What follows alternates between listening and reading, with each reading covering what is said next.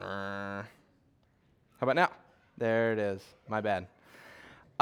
If you have little ones with you, we encourage you, if you'd like to keep them in the service with you, that is totally fine as well. We're used to little squeaks and squawks and little noises. It's part of being a young church family, which is an exciting thing. So encourage you to keep them with you if that is your preference as well. So we are going through the entire book of Romans this summer. We're on week 4, chapter 4. This week, and Pastor Brandon, when he first introduced the book a few weeks ago, he brought up 3 main themes that we see throughout this book of Romans. Paul, the Apostle Paul is the writer of the book of Romans, and he writes a lot about the nature of God, the nature of humankind, and the nature of Christ. Those are the big 3 things that we're learning about. And to this point, if you've read along with us for the first 3 chapters, we've been focused a lot on the nature of humankind, most notably the brokenness and sinfulness of humankind, that is our natural disposition to rebel, we have a sinful nature. This culminates at the end of chapter 3, like we visited last week. Romans 3:23 says, "For all have sinned and fall short of the glory of God." There aren't any exceptions to this. All of humankind has experienced the brokenness, the hurt, the imperfection of sin in this world. We're all included in that, me and you and everyone who's ever walked on the face of the earth. Now, remember, recorded way back in Genesis, in the creation account, God created the world, everything in it, and he originally created it without sin. There was one tree in the Garden of Eden that he told Adam and Eve not to eat from. You cannot eat from this tree. It was called the tree of knowledge of good and evil. And they were tempted by the serpent, by Satan. And they sinned. They ate the fruit from that one tree in the garden. It looked like it would gain them knowledge. They would know more, and they did. They learned, they knew the knowledge of shame. They gained knowledge of sin. It was useful. That's how Satan twisted that story. It was useful for gaining knowledge, but it was a knowledge they didn't want to know. It was a knowledge of a world outside of perfection, a world that included sin. And since then, we call that event the fall. Now, since then, because Adam and Eve knew that sin and shame, each and every one of their descendants, all of us, all of humankind, was born into that sin and shame. And that's what Paul's writing about so far in Romans. He's making that abundantly clear. There are those of you, the Jews who have lived by the law, the religious people who have upkept these ancient rules, and they've tried to live them perfectly, even though they haven't. They're not better than those who don't know anything about God or about the religious ways or about the laws. There's no different. We're all equal. We've all sinned. We are all in trouble and in need of saving. I think a lot of the gravity, the seriousness of the hopelessness of that, I think it's kind of muted a little bit in our society, especially in the entertainment world, TV shows or movie shows that we watch. We long for some sort of conflict, some sort of plot twist. We kind of need that to grab our attention. So I think the gravity of our situation as it's told in the Bible, that we have sinned and there is impending death and judgment for those who are under this weight of sin, I think we can kind of shuffle that to the side a little bit, because there's always, in entertainment nowadays, there's always a hero to pluck us out of that. Even in the most hopeless situations, it always feels like Superman's going to swoop in and save the day, right? Like, we get that. We all have this longing, no matter how broken or desperate or downtrodden you may feel today. I don't know each and every one of your specific situation right now, but even in that, you have this longing, this want to be brought to a happily ever after, right? You don't want to stay there. You want to be brought out of that, to be rescued from it. No matter how desperate or hopeless, isn't there? There's a little glimmer of hope. We're wired this way. We want to believe. We just want to know. We want to trust. I don't know how. I don't know where. But good is going to prevail. We're going to come out of this. Let's see just a few examples from movies that we watch. Star Wars, the original Star Wars trilogy. We can talk about the new ones later, maybe. But this picture from The Empire Strikes Back, or even in the third one, in Return of the Jedi, where Emperor Palpatine is over Luke Skywalker, and he says, "And now, young Skywalker, you will die Like even in the most grim, the most hopeless of moments, out of nowhere, Darth Vader, Luke's father, comes and rescues him. You don't see that coming. In this moment, he's hanging above the city, the cloud city of Bespin. His arm has been cut off. It's been revealed to him that Darth Vader is his father. Han Solo, his best friend, has been captured by a bounty hunter. It's a really hopeless situation. And the Millennium Falcon swoops in, and Leia and Lando rescue Luke from this peril. He didn't in that moment say, no, you know what? I'm good. I got this figured out. You know what? I think I can handle it. He didn't do that. There was a hero who swooped in, and he said, yes, I'll get on the ship. Let's get out of here. Let's get away from this. In Trolls, a kids movie that came out a few years ago, Poppy and her friends, she's trying to rescue her friends, but it ultimately, they get captured by this evil chef who's preparing a meal for Trollstice. And the people of this town are actually going to eat the trolls. That's how they celebrate Trollstice. And all of her friends, her whole village, are captured in this pot, and it's locked down tight, and they're way smaller than everybody else. There's no chance that they have to get out of this. And one of the characters, one of the friends they've befriended, she swoops in out of nowhere and rescues them, takes them out of the pot, and they're delivered from this certain death.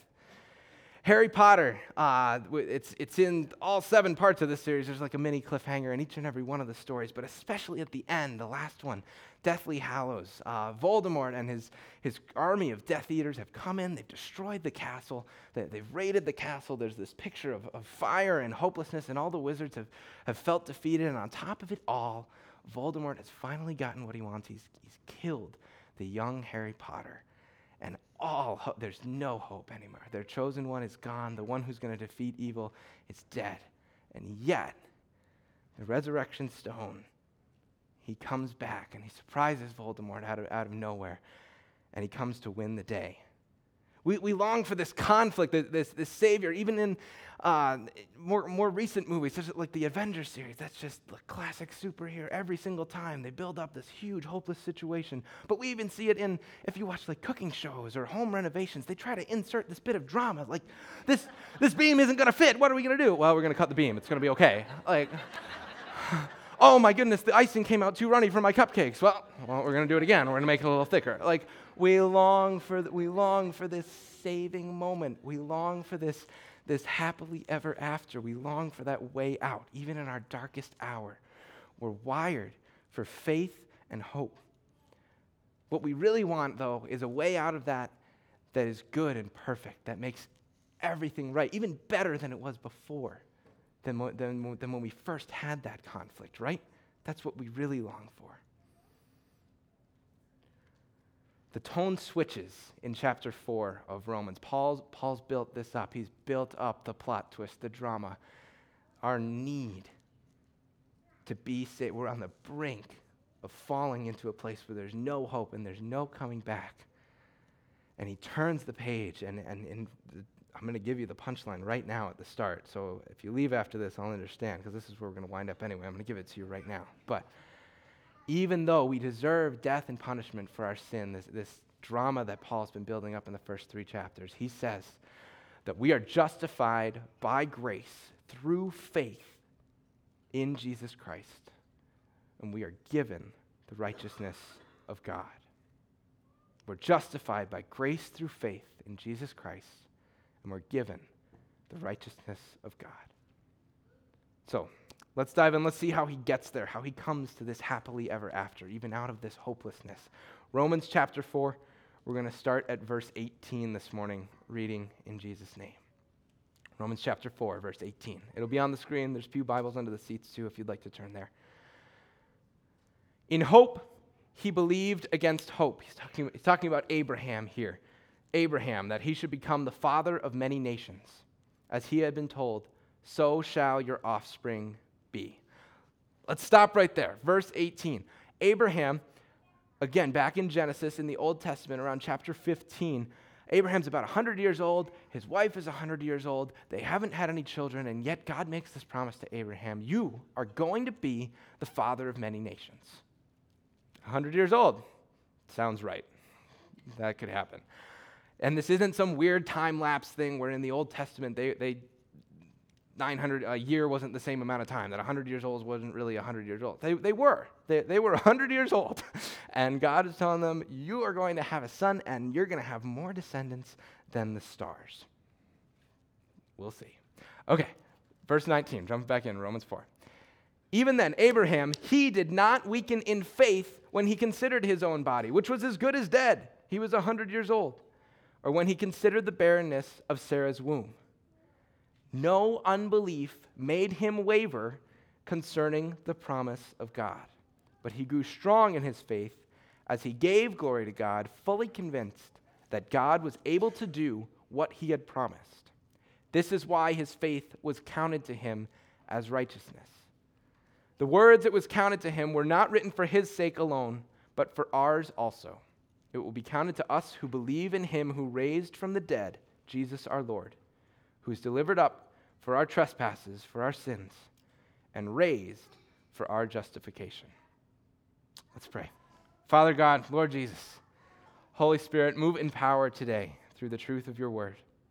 Give us faith to trust what you've said, to look back at our lives, at history, the account in the Bible, in your holy word, that we can look back and see, even in the darkest of times where all hope seems lost. Give us faith to see that you are faithful. Fill our faith and hope in you, that you are able to complete the work that you said you would. In Jesus' name, amen. So as I said before, Romans chapter 4, we kind of see this scene shift. Romans 4 is where Paul really starts to wrestle with and explain this theology of faith. All three of those things that are throughout the book of Romans. The nature of God, of humankind, and of Christ Jesus. This chapter, I'm going to throw out a big word here, he starts to lay out what we would call systematics, or systematic theology. He's laying out and explaining what we believe and why we believe it. Those would be good things to know if we're professing a faith. So, before we move any further, we're going to define some terms. You weren't as excited about that as I thought you were going to be. We're going to define some terms. Woo! Okay, thank you. All right. So, in this reading, I think there's 4 terms that jump out that we should really have a good understanding of if we're able to talk about and understand why we believe and what we believe. Grace. Grace is a free gift, something given without obligation. It's receiving something we don't deserve, the outpouring of the love of God for us. It's just given. There's no strings attached. All you have to do is receive it. Grace guarantees this promise, the promise that God made to Abraham, the promise that God made to us, because it gives life to the dead. Abraham was by all accounts dead. He and Sarah had no business having children at all. And yet God made this promise to him with this birth of Isaac when Abraham was 100 years old. Abraham had Isaac, this son of the promise, the one through whom the promise of many nations would be fulfilled. The birth of Isaac in the Old Testament is a picture how all of us are children of a promise that comes into being when we receive Jesus Christ as Christians. It's the supernatural work of God. We were dead in our sins, and yet, through this promise of this gift given in grace, we're brought into spiritual life out of death. We're brought into a life of faith. God's grace guarantees this promise. It enables us to believe and keep on believing. It overrides our sin. The promise is not dependent on our fickle will, whether we decide yes or no. It's on God's sovereign grace. He's already decided to give it to you. Next big word, justification. This simply means to be pardoned from punishment. The simplest way to remember it, think of justified. Just if I'd never sinned. That's what justification is. We're pardoned from the punishment that is due for us. We're given a clean slate, pardoned from punishment. This justification by faith is getting right with God. It's like we're just being pardoned in court, being forgiven from our sins, being declared righteous, and having that righteousness be from God, the ultimate standard, His rightness, His perfectness, His justice. Our sins are taken out on Christ. We receive righteousness from God, and our sins are given to Christ to be taken care of in his sacrifice on the cross. This is why we're not instantly made righteous when we declare faith. That's why we still live in a world of sin. We don't all of a sudden declare that, yes, I accept this gift of grace. I have my faith in you, Jesus, and then, boom, I'm perfect. It doesn't work like that, right? Is anyone perfect here right now? Living without sin? No. But it's when we come to that day of judgment, we will be seen clothed with the righteousness of Christ. God's righteousness is given to us in place of our sin. That's what justification is. I jumped the gun on righteousness because they're all kind of interwoven together. That's why I think it's important for us to understand this. Righteousness is simply God's character. He's the ultimate authority on what is right, what is true, what is just, what is perfect. We don't have that. We even by faith, we can't have righteousness of our own. It's righteousness of God given to us because he is that ultimate standard. That's what righteousness is. And then simply faith. Faith is probably most familiar of these. We have a belief and a trust in someone or something. You've maybe seen it in a movie or on a TV show. You heard one of your friends say, you know what, I just feel it. I just believe. I just have faith that this is going to work out. I just know. So when Paul says in verse 22 that faith is credited to us as righteousness, we're not justified in our own righteousness. We are pardoned because it's the righteousness of God given to us on the judgment day when God sees us. And yes, he sees our sin. He knows our sin. But in our place, he sees those who believe in Christ Jesus. By grace through faith in Christ Jesus, he sees the righteousness of God. He sees his righteousness, not the weight of all of their sin. He takes our sin. We take his righteousness. He credits our faith as righteousness. He offers you this as a gift. Like we said, this is how it's tied into grace. It's freely given. Christ came to fulfill this righteousness. He died a death that would remove all your sins so that you could take on the righteousness of God. If you take on this gift, if you put your trust in it, your faith in it, you have a peace with God that passes all understanding. We don't get how it works sometimes. We don't fully comprehend how could this be. That's an okay place to be. If you don't understand how does this make sense, you don't have to. That's not part of the condition of receiving this grace through faith. You just need to know that it is true. And you know what, God, I'm going to keep reading your word. I'm going to keep trying to learn about you. I'm going to keep trying to understand how this could possibly be. Your identity is made secure in this righteousness as a child of God. You don't need the approval of others. You don't need the supports of wealth or power or revenge or justice to establish your identity. You can simply look to Christ. Put your trust and your faith in him for your righteousness. So God very intentionally uses faith. He uses this idea of faith, of trust in him, as a way for us to be justified. That's what we need, right? Paul set this up in the first 3 chapters. We have sin. We are full of sin. We can't avoid it. What we need is a way to be pardoned from that. We need to be justified. And God chose faith as this way of justification because, as I said before, faith kind of meshes and melds with grace. Grace is this free and sovereign work of God that makes the promise certain. We don't necessarily need anything to have faith, right? We don't need to have all this proven. Yeah, sure, evidence and things kind of help, but you can have faith without having this proof, right? Like you can simply believe something that you know to be true. That's how it works. But faith can be freely taken just as grace is freely given. God justifies us by this faith because it gives us that strong assurance. We don't have to have that ultimate understanding of why I believe it. You know what? God said it was true, and I believe it to be true, and that's enough. God also chose faith as the way to justification, the way for our pardoning, because it excludes boasting. You've heard Pastor Brandon and I and Pastor Paul, even Pastor Jim last week say, there's nothing that we in and of ourselves can do to earn this. The work is done. Romans 3:27 says, "What becomes of our boasting? It's excluded. By a law of works? No, by a law of faith. If we hold that one who is justified by faith apart from works from the law, we can't do it for ourselves. We hold that one is justified by faith apart from works for the law." If we were to be able to work for this, if we were to be able to earn it, that would mean, just like wages, just like you work at a job, if we had done something to earn it, that means we got a paycheck coming. That means God owes us something for the works that we have done. And that isn't the case. God didn't set it up like that. Even if we could live a perfect life, we can't. But even if we could, that is not what gains us our righteousness. It's not the way God designed it. He's the ultimate righteousness. He's the ultimate bar. We are justified by grace through faith in Jesus Christ, and that's how we receive his righteousness. Faith is also God's appointed way to be justified because it gives all of the glory to God. We can't take credit for any of it. We can't earn it. All of the glory is his.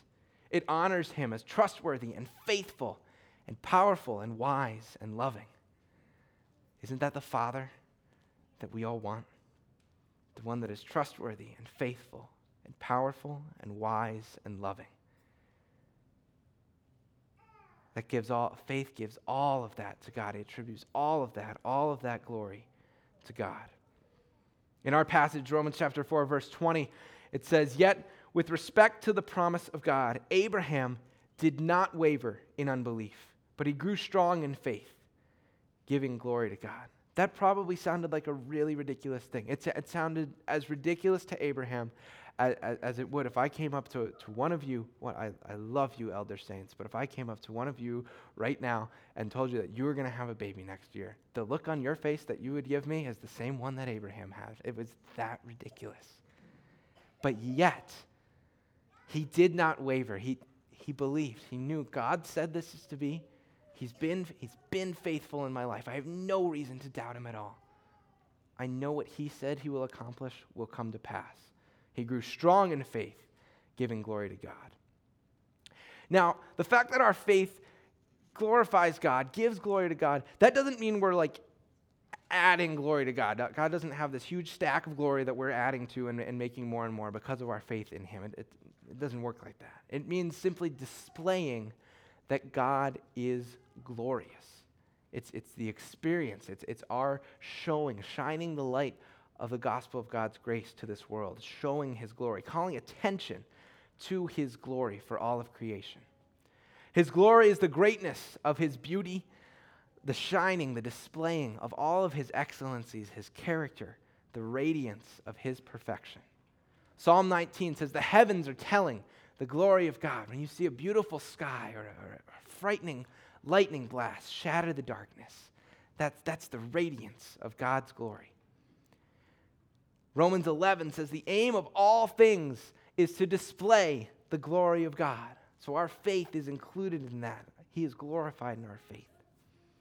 For him and through him and to him are all things.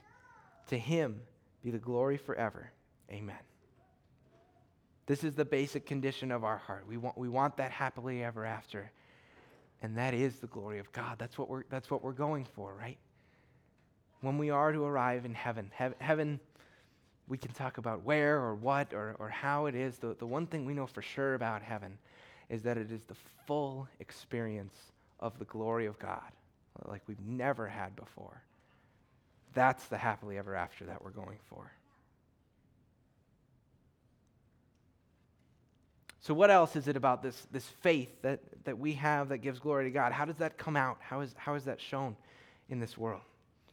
It's crucial for us to understand because we exist. The Bible tells us that we exist to give glory to God. Again, we're not adding to, but we are glorifying him on earth. He set this out to the Israelites, even in the Old Testament, that they would be his people, that the world would come to know him through them, through their work. That's continued in us today. The main problem with our world today is that we've totally exchanged, in every possible way, the glory of God for the glory of the things of this world. We've totally lost and abandoned our true reason, our true purpose in glorifying God on this world. God is bringing creation back to its reason for being. He's sovereign. He has power. He is righteous. Habakkuk in the Old Testament tells us that the earth will be filled with the knowledge of the glory of the Lord, just as the waters cover the sea. That will be the vastness of how his glory is known. And we're included in that. Our faith is what testifies to that, to his glory. Faith is that strong assurance that God's promises are good. He has said that his glory will be known throughout the earth, and he gives us the privilege of receiving his grace, being justified in his grace through faith, so that he will be glorified and we can be part of his work here on earth.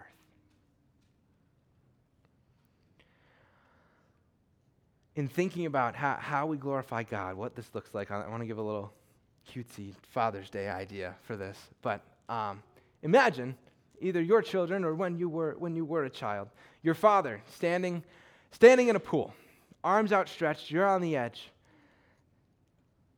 and he says, "Jump, I'll catch you, I promise." Now, you have two options. You can either jump and trust that he's going to catch you, or you can stay where you are. I suppose there's a third option in which he'd drop you, but let's, for argument's sake, say that that's not what's going. You're either going to jump and be caught, or you're going to stay right here. How do you glorify your Father in that moment? Is he elevated by you just staying? No, Dad, I'm good. I'm just going to stay right here. What if you jump though? What if you trust him and jump? And you have faith in him, and you take that leap that makes him look strong and wise and faithful. He promised he was going to catch you. If you jump and he catches you, man, your dad looks good, right? That's how we glorify God in our faith. He says, I've given this to you. I've got this gift. I'm going to catch you. I promise. I've got your happily ever after here. It's going to be awesome. You're going to sail through the air. You're going to jump, and I'm going to catch you in safety. It's going to be even better than it was before. You're standing on the shore by yourself. You're all alone. You can come and be with me and receive this gift, receive the promise of being embraced with your Father. It makes him look strong and wise. He's glorified in that. God catches us in that, and he is glorified. That's how our faith glorifies God. We trust him. There's one more thing in this passage that might seem obvious, but I'm going to say it anyway. Sometimes we don't see the obvious. Faith has part of faith is in the past, and part of faith is in the future. Faith, we said before, is an act of trust in a person or a thing. In this case, we're talking about having faith in God, having a trust, a faith in him to do what he promised to be and do. Verse 18 says, "In hope against all hope, Abraham believed." So hope and faith are kind of these overlapping convictions. We have this thing in the past. We have this living hope that Jesus Christ, perfect sacrifice, poured out on the cross. God did that. We have that assurance that he did that. Jesus came back from sin and death in the grave. That's the foundation. That's what we have to establish our faith in. And because of that, because he did that, we have no reason to doubt that he will do what he said he's going to do, that he will work that to completion, that by grace, through faith, you will be justified, your sins will be pardoned before him. See how that is? Faith is established in the past, but it also gives us something that we have to trust in for the future. Romans 8:32 says, "He who did not spare his own son, but delivered him over for us," that's the past, "how will he not also with him freely give us all things?" That's the future. Faith looks back, it takes its stand on God's demonstration of love for us, and then it looks to the future and knows that God will fulfill all of his promise for us. A justifying faith, a faith in which we receive justification, in which we receive righteousness, trusts God for all his promises, for what he has done, for what he will be, that he will catch us, that he will be glorified in catching us. It's an amazing promise. So let me close with one more thought. When you trust God to fulfill his promises to you, you declare your faith in Jesus. Yes, I know I'm in a place of hopelessness in my sin. I know I need justification. I know I need to be pardoned from this sin. And I will declare my faith in this grace, in this free gift. When you trust God to work everything together for your good, to be with you to the end of the age, he said all these things, to help you and strengthen you and uphold you, to meet all your needs, and to bring you safely into the full realization of his glory in heaven. When you really trust him for all of this and more, it will profoundly affect the way that you see your life here on earth. The kind of sacrifices and risks that you're willing to take for the sake of God, for the sake of his gospel, for the sake of glorifying your Father. The leaps of faith that you're willing to take when he says, I'm going to catch you. That he's going to be glorified in those things when you do jump. When you trust in him to fulfill these promises, you're not going to be taken aback or held back by, but I'm really comfortable where I'm at right now. Or, well, you know what, our way of living, money's good right now. We're in a good place. We like our house. We wouldn't want to lose those things for the sake of your promise. When you're truly clinging to the promises of God, those things are going to pale in comparison to the gift, the promise of his glory that awaits you. So today I invite you to seek his kingdom, to glorify God in your faith, to glorify your Father by declaring your trust in him, to take your stand, to take your foundation that Christ was crucified and risen for your justification, for your pardon, so that you could have faith in God, to do what he's calling you to do, to glorify him, to glorify your Father in your faith, so that to him be the glory forever and ever.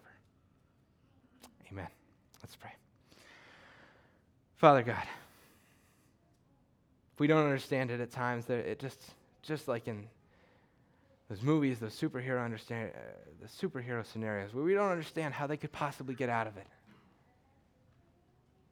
Sometimes we don't fully understand how you could be such a good and gracious and loving God to bring us out of our hopelessness in sin. And that's okay. You don't ask us to understand how the plot worked, how the nuances of your plan came to be.